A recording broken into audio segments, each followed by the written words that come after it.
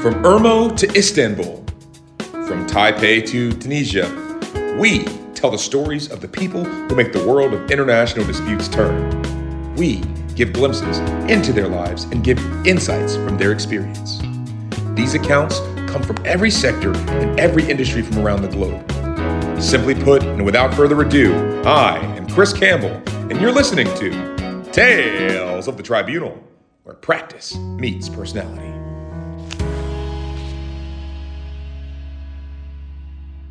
Hello and welcome back to Tales of the Tribunal with Chris Campbell. I'm your host, Chris Campbell, here to tell you another tale, another story from around the wide world of international law, business, and dispute resolution.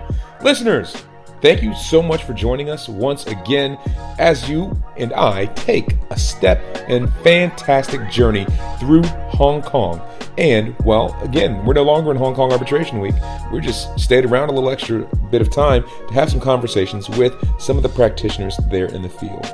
So, if you are enjoying this series, I hope that you will stay with us through the last few episodes of the season. We have a very special guest as a season finale. And before we get to that, of course, we want to tell you about two things. First, if you're enjoying the show, please don't forget to like, share, give it a comment, a review, especially on your podcasting platform of choice. Share the show with a friend. If you're really enjoying it, you could even make sure to follow us on LinkedIn or something. That'd be cool. That'd be fun. And beyond that, let's get into this week's episode.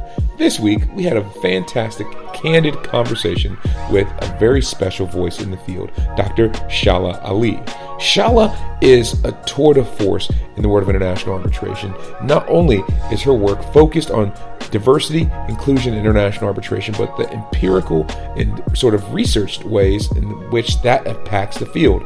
She is a professor at Hong Kong University and is active in speaking on this topic, writing on this topic, and frankly making appearances around the globe speaking about these sorts of things. So I found it to be a fascinating conversation. I think you will too. And it's a different take on the diversity conversation in a really thoughtful and intentional way. So without further ado, my conversation with Dr. Shahla Ali. See you on the other side of the show.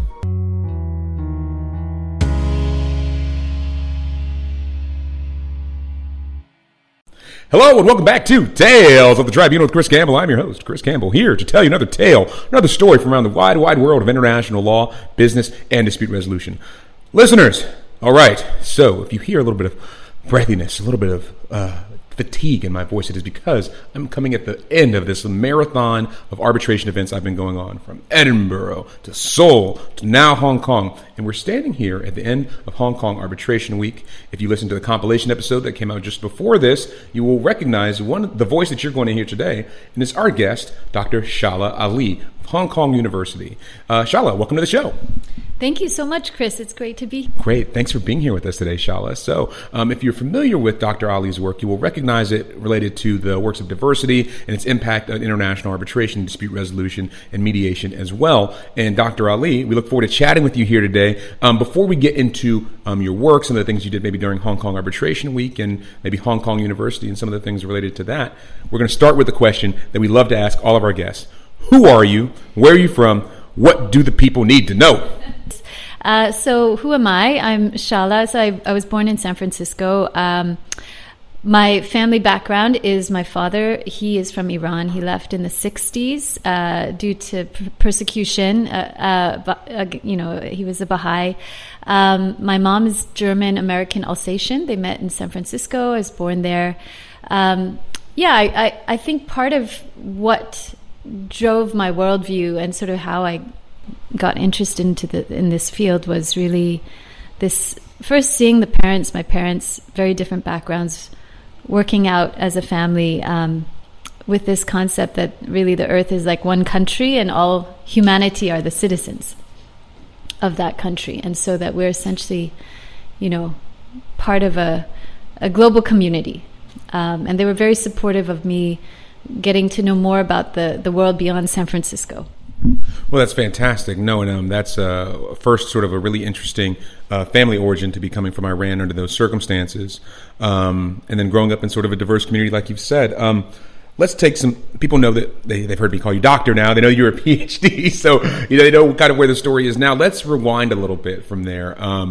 maybe a first initial question, what is your PhD in? Yeah, thanks so much. So I studied arbitration as a comparative from a comparative institutional perspective and a comparative cultural perspective. So there was a great study done by Christian Burig-Uhl in the 90s, which was looking at international arbitration practice.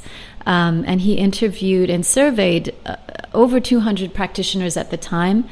A great study, fantastic questions, really great insight into sort of the inner workings of arbitration practice. I went later to look at sort of the pool of survey participants, and I noticed that most of those were from North America, Europe, and Western Europe. So I thought, well, wouldn't it be interesting to take the same survey and bring it to another part of the world and see, is how we understand international arbitration really the same, or is it different? What are the areas of difference, similarity? How does sort of our cultural background impact how we see our role and what our goal is within the arbitration process? So that's what my study eventually turned out to be, was a comparative look at practice. Okay, we're going to put a pin in that because we're going to come back. There's a lot of interesting threads that you've just mentioned there. An even more fundamental question. Did young Shahla know she always wanted to be an international arbitration professor and practitioner? I mean, where did that come from? So when I was young, I was exposed to some concepts, one of them being consultation, which I found beautiful, just a beautiful idea about how people resolve conflict or find understanding or agreement. So that's what I was really interested in, was this idea of there's a passage that talks about this process where the spark of truth comes after the clash of differing opinions, but it requires certain kind of internal work. It requires sort of humility, this understanding that this tact, this wisdom, this like courtesy, this frankness, this willingness to kind of accept, if there's a better idea out there, to really put it forward, and not to be attached to one's own preconceived ideas. All of these concepts I found really incredibly relevant to a lot of the issues I saw, in terms of present-day conflict. So that was interesting to me. Then I read a paper by Judge Dorothy Nelson. She's a judge in the Ninth Circuit in California. She was talking about consultation and looking at its parallels with mediation and other forms of ADR as a pathway to peace, as a pathway of peace building. And I found that also very interesting and inspiring. So I thought, well, let me look into this thing, this ADR thing that was in the 90s. And I started to work for a mediation group in San Francisco. And the more I looked into this field, the more I saw, the background that's required is law. If you want to help people solve disputes and problems, you need to study law. So that's what I did. And that's kind of what brought me here. Okay. So I think that does a really good job of sort of taking us from how you got into the practice of law, what those early stages look like. But I can't help but notice we were sitting in Hong Kong, but not California. So yes, there's a short hop from across the Pacific there. But how did that part in your career sort of develop? When I was in high school, we hosted a couple that was from Shanghai for almost half a year or so. And then when they left, they said, come stay in Shanghai. This was in the mid-90s. So I did. I took them up on it. I spent a couple months in China, and I just became fascinated. And I ended up coming back and spending about 3 years in mainland China and studying Chinese and minoring in that subject in university. So my research I mentioned before was about comparative arbitration practice. So the region that I was comparing was East Asia. So I was looking at what were some of the practices in this part of the world, including mainland China, Hong Kong, Korea, Japan. And so I finished. Then I worked for a couple of years at Baker in the trade group in San Francisco. This opportunity came up to join the faculty here in Hong Kong, and it was a great fit. And so I took the leap and moved here now it's 15 years ago. Fantastic. Okay, and let's go through a couple of those points. You said Baker a moment ago. We're going to clarify for the audience. That's Baker McKenzie, not Baker Hughes, but that's Baker McKenzie, no? Baker McKenzie in San Francisco, and I worked for John McKenzie, who's a great gentleman, wonderful mentor. We worked on trade issues, mostly FCPA and other types of sanctions types issues, which now are becoming unfortunately more relevant again at the present time. I also worked on e-commerce related, trade related issues. Great, very well, and of course, so you've said that you have a minor in the Chinese language. I think you speak Mandarin, right? Right. Yeah, like your wife, we were part of the Mandarin arbitration. There's a salon that we're both part of. We join and try to keep up the skills. It's great to be in Hong Kong and to be able to use Chinese. I've been fortunate to have of the cases that I've done in Chinese, so I've been able to keep up the practice, and my kids go to local schools, so homework is also another chance, sifting through. But it's been fun. It's been a lot of fun. Sure. No, I mean, and my Mandarin skills certainly are pale in comparison to what you two are able to do. And unfortunately, my writing in English also looks like my Mandarin, which is not a good thing. I'm sure it's much better than my English, but no, it's a challenge. It's such a beautiful language. It's very different way of thinking, and the some of these like Chengyu, they capture really interesting concepts in another way. So I like the fact of being able to see things from multiple perspectives, and that's useful. I think that's right. Okay, well, look, so I think that sort of at least gives us sort of a speed run through your origin story, how you got from at least a couple of point A and B to now C here in China. So now that we're here in the present, maybe we can touch on some of the topics that you would have raised in the panel on diversity and international arbitration, or perhaps some of the other work that you've got now. What's keeping you busy now? What's on Dr. Ali's desk? Yeah, so right now I'm very interested in looking at how to mitigate disputes. Actually, this is something I've been recently more interested in, especially in the context of large infrastructure projects. There's potential catastrophic consequences for communities, and sometimes getting into those at the late stage is a bit too late in terms of what we're hoping to see in terms of social economic development, ESG related governance issues. Once we mess something up, it's really hard to come back from it. So yeah, I'm looking at how do we engage communities more into these consultative processes. What's been learned well, what's working well across the board, across the world. So whether it's World Bank, it's ADB, it's IFC, or within Asia, now there's the Asia Infrastructure Bank. What are some of the learning processes? What are the challenges? And how can we build on those to put more effort up front to sort of prevent some of these issues, these problems from arising? Well, right. And look, I imagine that sounds like a lot of complex issues that would arise in trying to parse through that. What have been some of the challenges that you've had to work through as part of that process? Well, this type of area is not well documented. So in most areas of law, you can read cases or you can see write-ups, but this tends to be quite private and not well publicized. So finding the cases is not always easy. Fortunately, there are some resources out there. I think World Bank has been very transparent about the issues that it's faced and has published case reports, and that's been really helpful. So that's an interesting point. So I wonder, Shahla, how do you sort of navigate that then? One is to look at, there are some cases that are available, as I mentioned. The Compliance Advisor Ombuds Office, they're very transparent with some of the issues they faced, and so looking at that and learning from those case studies. Of course, general media is also very helpful. There's now increased global interest, I think, in the subject, so there are more networks of academics and people who are working in this field who are sharing what they learn. And so all of that's been really great and very a lot of time that you could spend sort of working through those issues. In parallel to that, are there any other topics or any other things that you're also spending a lot of time on or thinking about, or I guess what comes to mind to you when you think about some of the issues? I guess some of the recent projects that we've completed over the last 2 or 3 years, there was one, the Diversity in International Arbitration. That was a great collaborative project.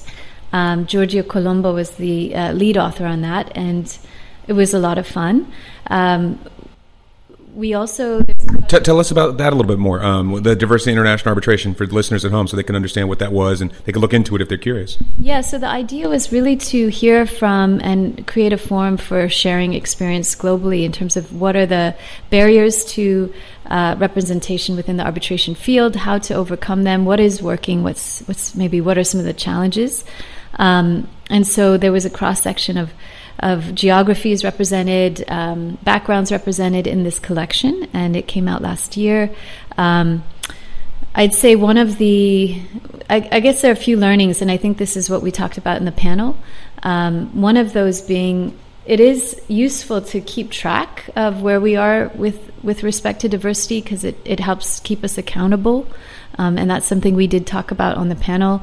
The more that we track, the more we can sort of see if we're making progress. And one of the points that we mentioned on that panel was institutions that start to collect this data tend to make progress. And if you're collecting data, you're making progress by itself.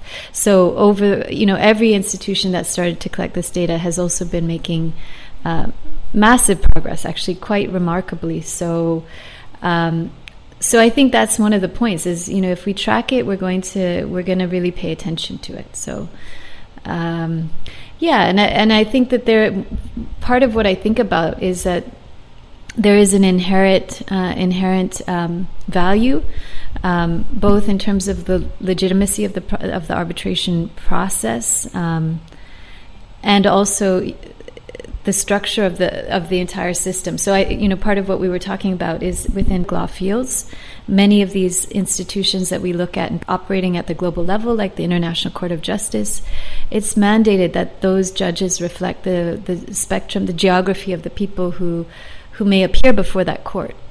And that's part of the sort of constitution of that court. Within international arbitration, this is a privately organized system, and so it's really on us to make those same efforts to ensure that this representation exists within our own field. Well, that's right. I mean, and it kind of draws to mind a very common sort of quote and phrase in a lot of activists and DEI spheres, and has roots to the civil rights movement, of what gets measured gets done. Right. and I think that that's absolutely true. If you don't have any sort of metrics or any sort of records of what is being done, what kind of progress is being made, how can you possibly make progress? And essentially, you're just sort of wandering around into the abyss. Really, that's a great way to put it.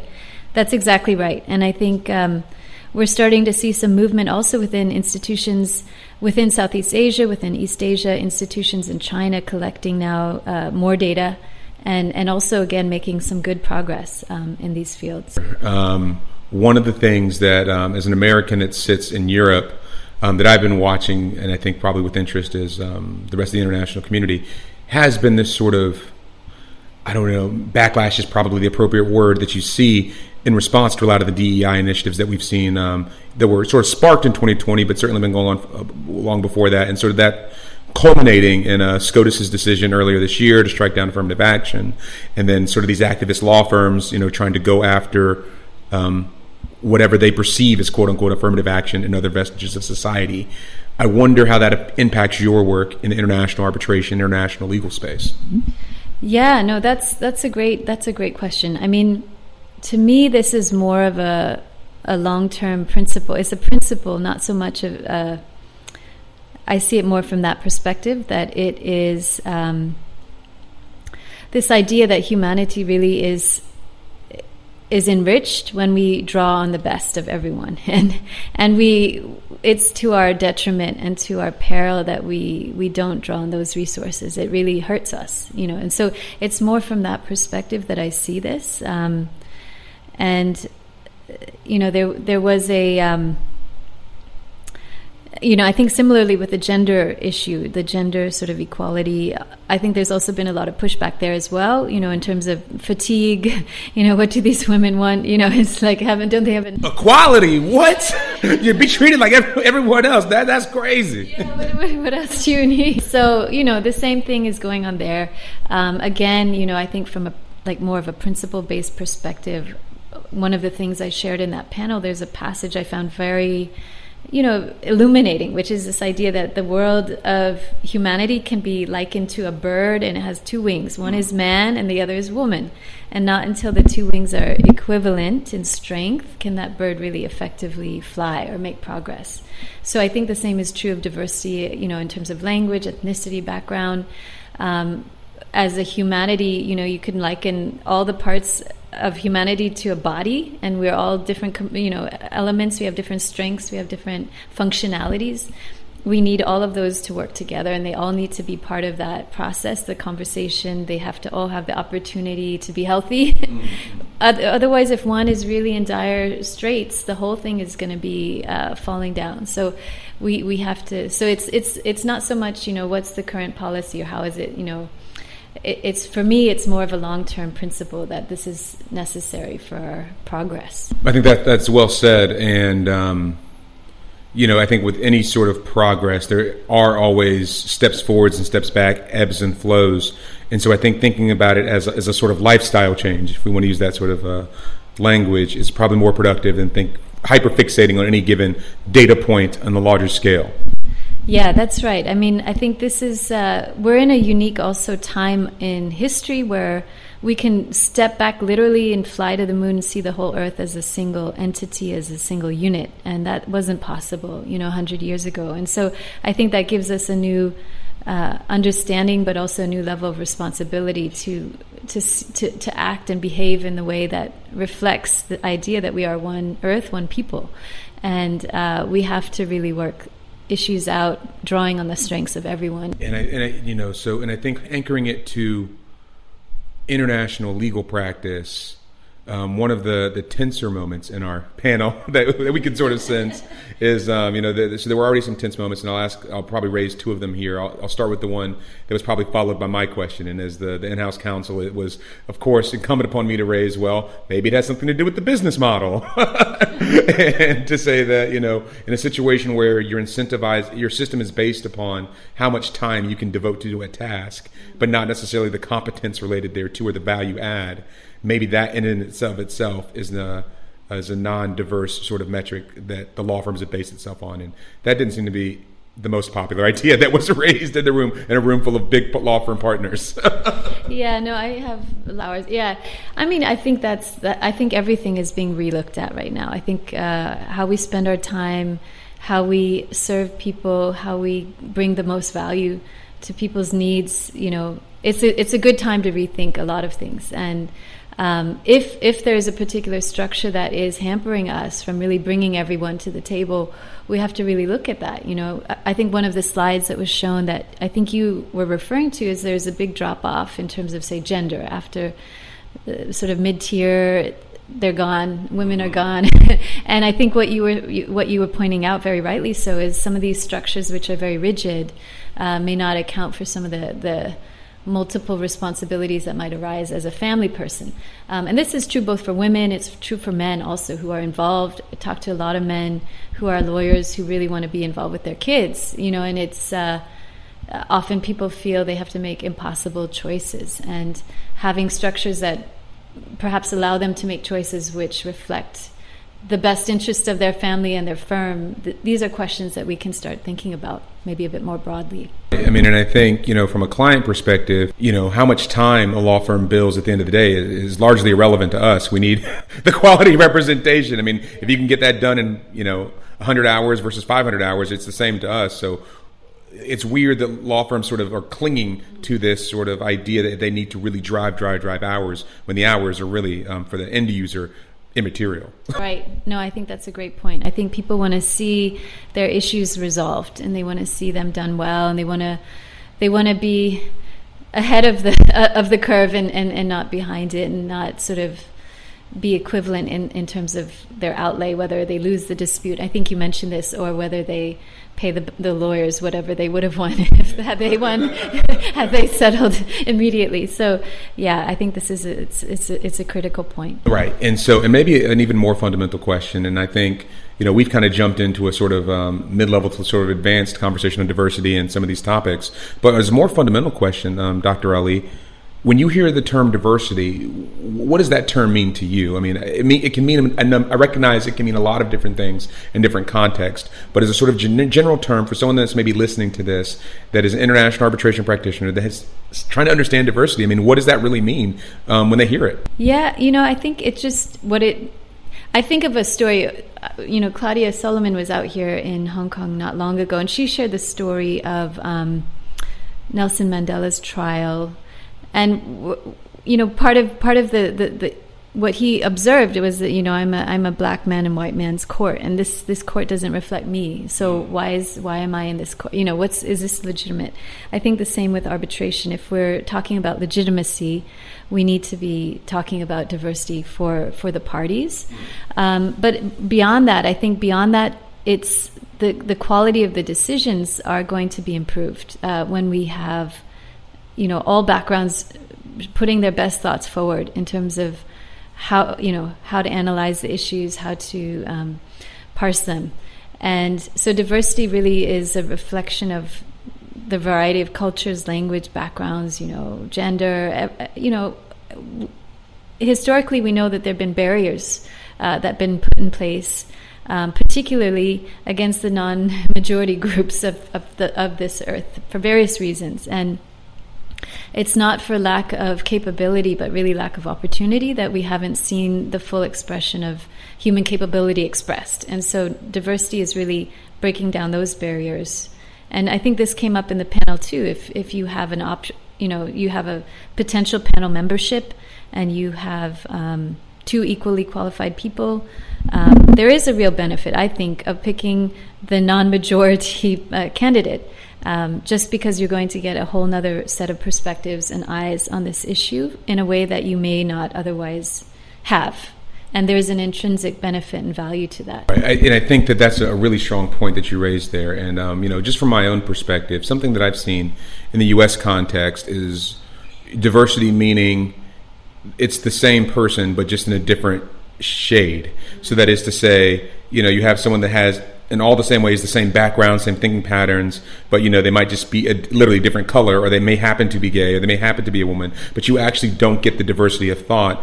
And I fear sometimes in this conversation, by not having the sort of nuance that we're discussing, that's what people are focusing on, that they are trying to create the same person, but just with a very minor alteration so they can sort of tick the box instead of actually achieving diversity that clients and their teams actually would benefit from. No, I fully agree. I think we have to sort of venture out of our zones that we're used to if we're all being educated in the same way, in the same systems, with the same sort of kind of frameworks, then we're not going to hear a lot of unique perspectives. So it means doing more work and venturing into more wider terrain to bring in more, a wider set of perspectives.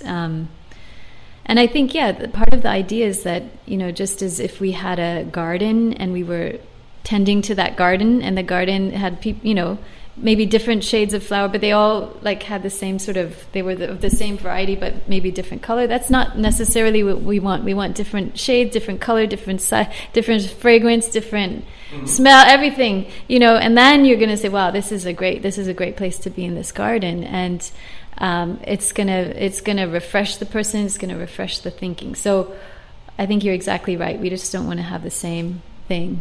Well, look, I know that we could spend, much more time than we have today talking about this topic. One thing that I'm really fascinated by harkens back to a few things that you said earlier as we sat down today. And that's your time here in China, the work that you do here in China, and where we sit. And for those of you that are listening by audio, and I guess that's everybody, we sit here at this very nice facility here at the Hong Kong University, nestled in the streets of Hong Kong. what sort of programs do you have going on right now that might be interesting to those that maybe aren't from Hong Kong or might be from other parts of the world that maybe might want to study here? Yeah, great. Thanks, Chris. So the reason I came out here 15 years ago was the law faculty at the University of Hong Kong started a LLM in arbitration and dispute resolution. And it's a great program. It's a 1-year program that's full-time, or a 2-year program part-time. So we get students who are working and they do this in their evenings, the weekends, or we get full-time people who come in for a year. The great thing about this program is that the students come out with accreditation both in mediation and arbitration. So up until this year, the Chartered Institute of Arbitrators has provided fellowship status for our students who pass 70% or over of our award writing class. I understand these are being modified now, so some of these requirements will evolve, and I think Chartered Institute is maybe going to do that last piece in-house, but we do provide basic membership on graduation, as well as mediation certification, the 40-hour mediation certification. So students come in, they come from all walks of life, all backgrounds. Some come from the engineering field, surveying field, the civil service, quite a few with law backgrounds or a couple years of practice. It's a great opportunity. It's pretty low cost, actually, if you compare it to some of the other LLMs. Okay. So if you're cost conscious, it's slightly under the average LLM costing. It's worth checking out. And we'd love to have more students from overseas. Every couple of years, we've had a very diverse cohort, and then COVID hit. We had a bit of a drop in that, but we'd love to see more students from all parts of the world coming out here to Hong Kong and joining us. Are there scholarships available? I mean, any sort of financial aid? So that's a great question. That's something we do need to work on. The Hong Kong government does give credit back to local Hong Kong citizens if you're a permanent resident of Hong Kong. So if you've been here for a couple of years, you get credit back for about a couple modules. I think it's up to 20,000 Hong Kong dollars refund, which is about 4,000 US. Okay, no, that's very good. And so I wonder, you talked a little bit about it. Sometimes it's working professionals, sometimes it's students.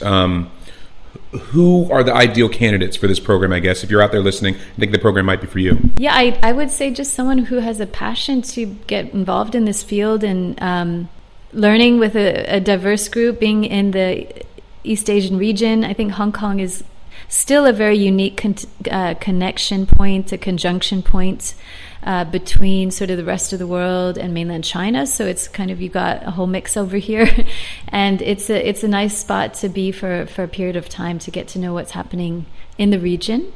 But we've had students come from India, from Mexico, from Australia, from Europe, of course. Several of the higher level students, the PhD students I've had from Kenya, so any part of the world, the US, we've had a couple. We'd love more students from the US, from the Southeast Asian region. Yeah, everyone's welcome. Okay, and I guess maybe one more thought that comes to mind, and I think it's the one that goes to mind for everyone looking at any sort of further education. What are the job prospects? Are folks, finding jobs pretty successfully after the program? Yeah, no, that's a very important question. So a lot of our students, they do a mix of things. Some of them end up working in institutions. So we have quite a number of our graduates who do work with the Hong Kong International Arbitration Center, or CTAC, the China International Arbitration Center, or other institutions within the region. Some of them have gone back. Our student from Mexico was helping to run the Mexican Arbitration Center over there.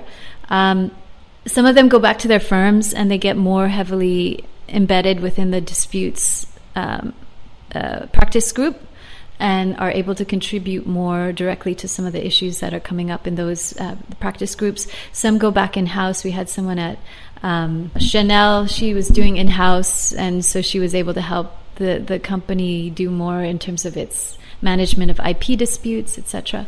So people do all sorts of things. We have a number who go into surveying construction. They work on site and they use their skills to kind of address the fires that come up in the construction business that they're in. So it's quite a variety. Very cool, very cool. So, well, and I guess maybe this is a good transition question from here. If they want to find out more, what's the sort of recruiting timeline look like? Where can they get more information? How do they sort of do that? They want to engage more with the program. Yeah, that's great. There is a website, and you can go to the Hong Kong U Law website, and on the landing page there is a link to the LLM in arbitration and dispute resolution. And through that you can sort of see what the deadlines are. I believe our next intake will come up in December, January. We'll start to accept applications. Okay, very cool, very cool. So yeah, we'll include those links in the show notes so that if you want to sharpen your applications ready, there's still plenty of time to think about the next rounding of intake. So that's very cool.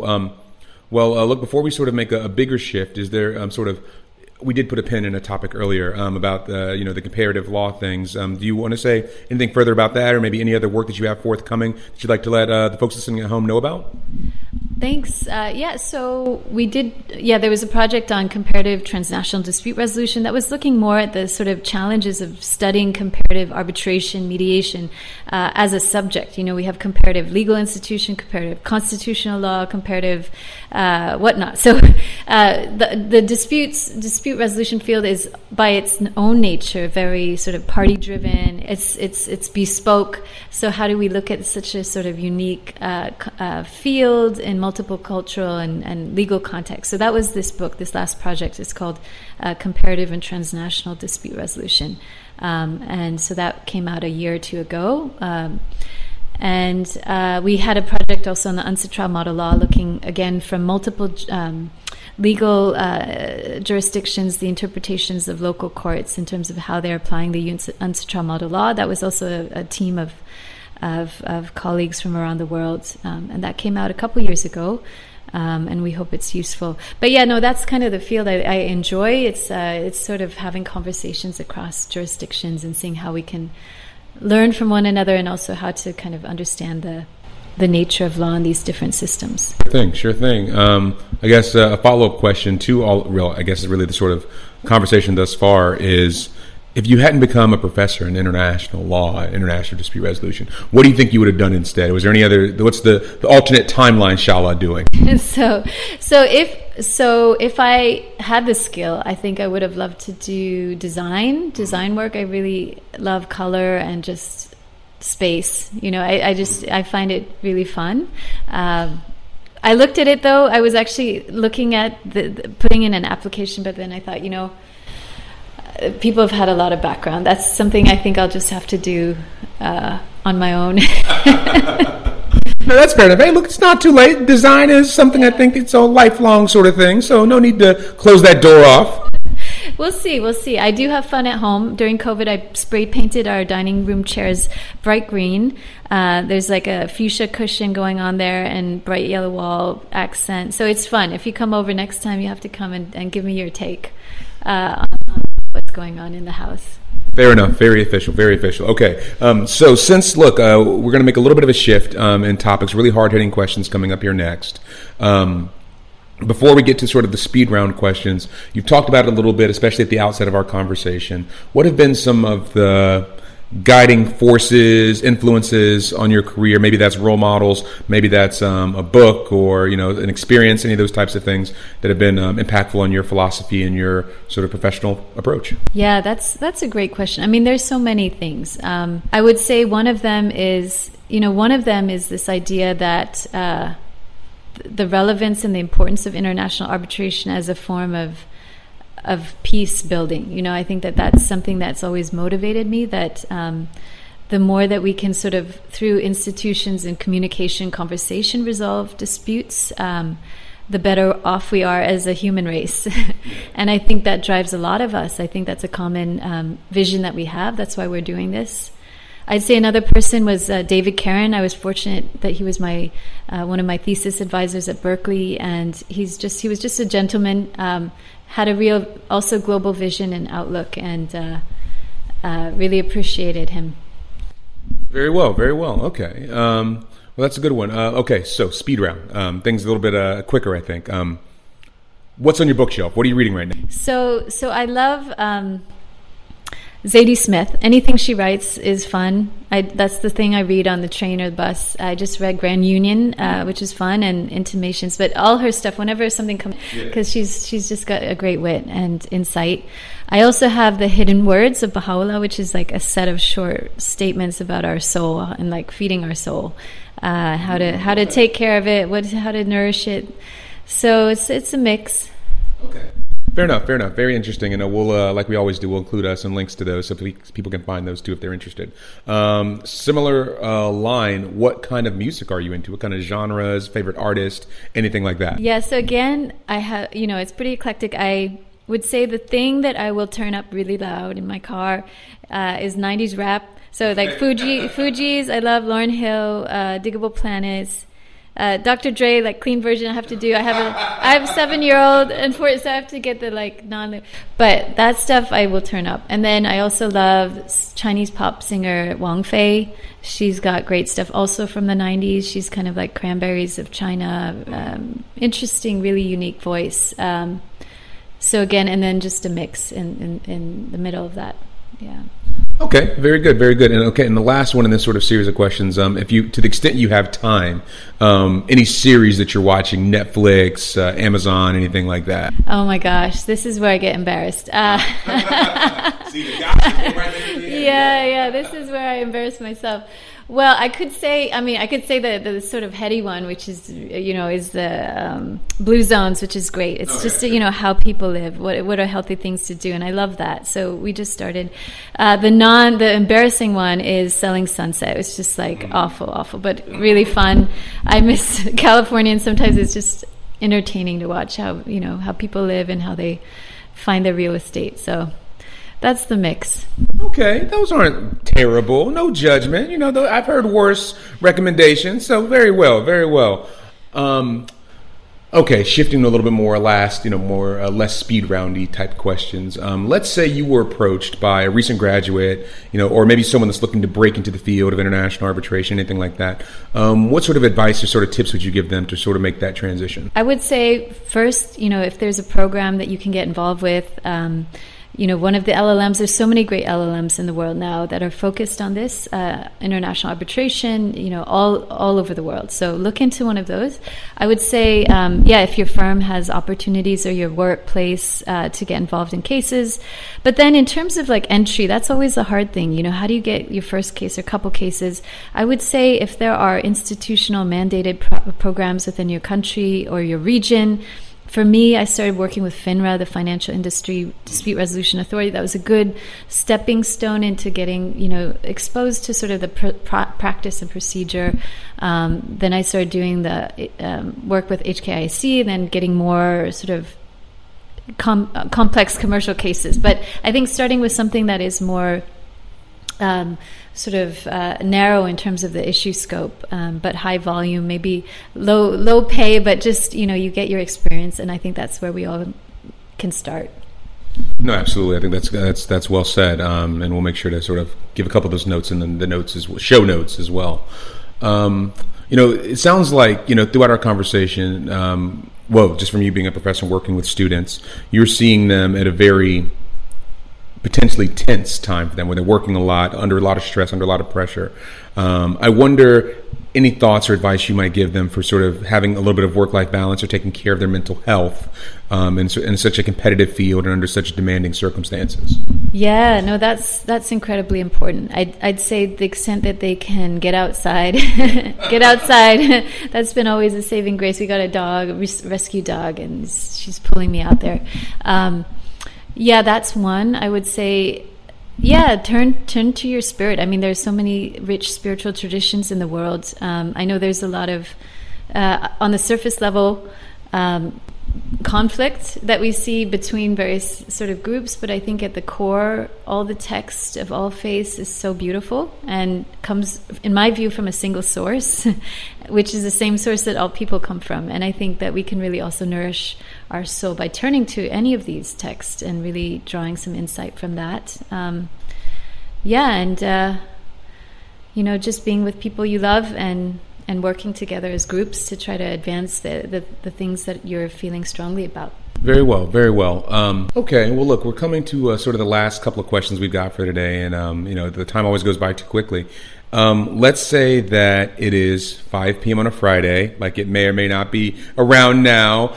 You can wave a magic wand, do whatever you want. Money time is not a factor. You do whatever you'd like. How are you going to spend your ideal weekend? I would say we got one of these blow up paddle boards. I blow it up, go out into some waterway, and float around, just paddle out, hang out with the kids.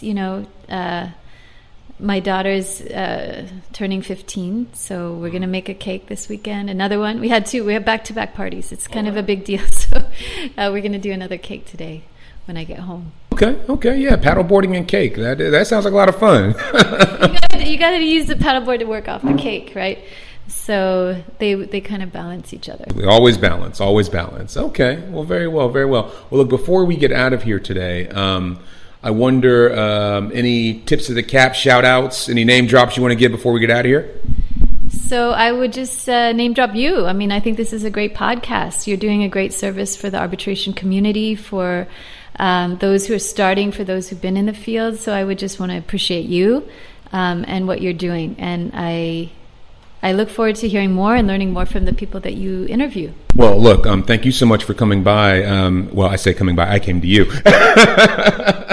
But for making time for us this week, especially on such short notice. This is a great conversation. We look forward to having you back, maybe on Disputes Digest or another episode of the show. And well, sure. Thanks for coming by, Dr. Ali. And do you want to sign us off? Yes, I would love to. So I'm Shahla Ali, and there's no disputing it. You are listening to Tales of the Tribunal. Thank you, and we will see y'all next time.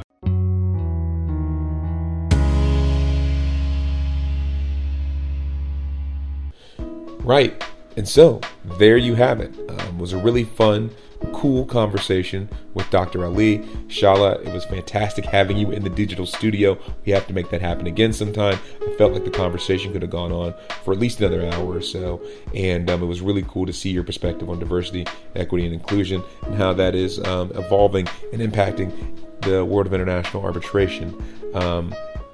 So with that, I will say we have wrapped up at least another conversation in Hong Kong. We have a couple of more that we're going to bring to you here over the next couple of weeks. And we should manage to wrap up season 5 before the end of the year. That might be a good thing to do. So again, if you like the show, enjoy it, share it with a friend or colleague, leave us a review, all of those good things. And we'll see you next time. Tales of the Tribunal is produced by Mo Better Solution. Show music is done by Joshua and Jaden Campbell. That's it for this week. And don't forget, there's no disputing it. You're listening to Tales of the Tribunal.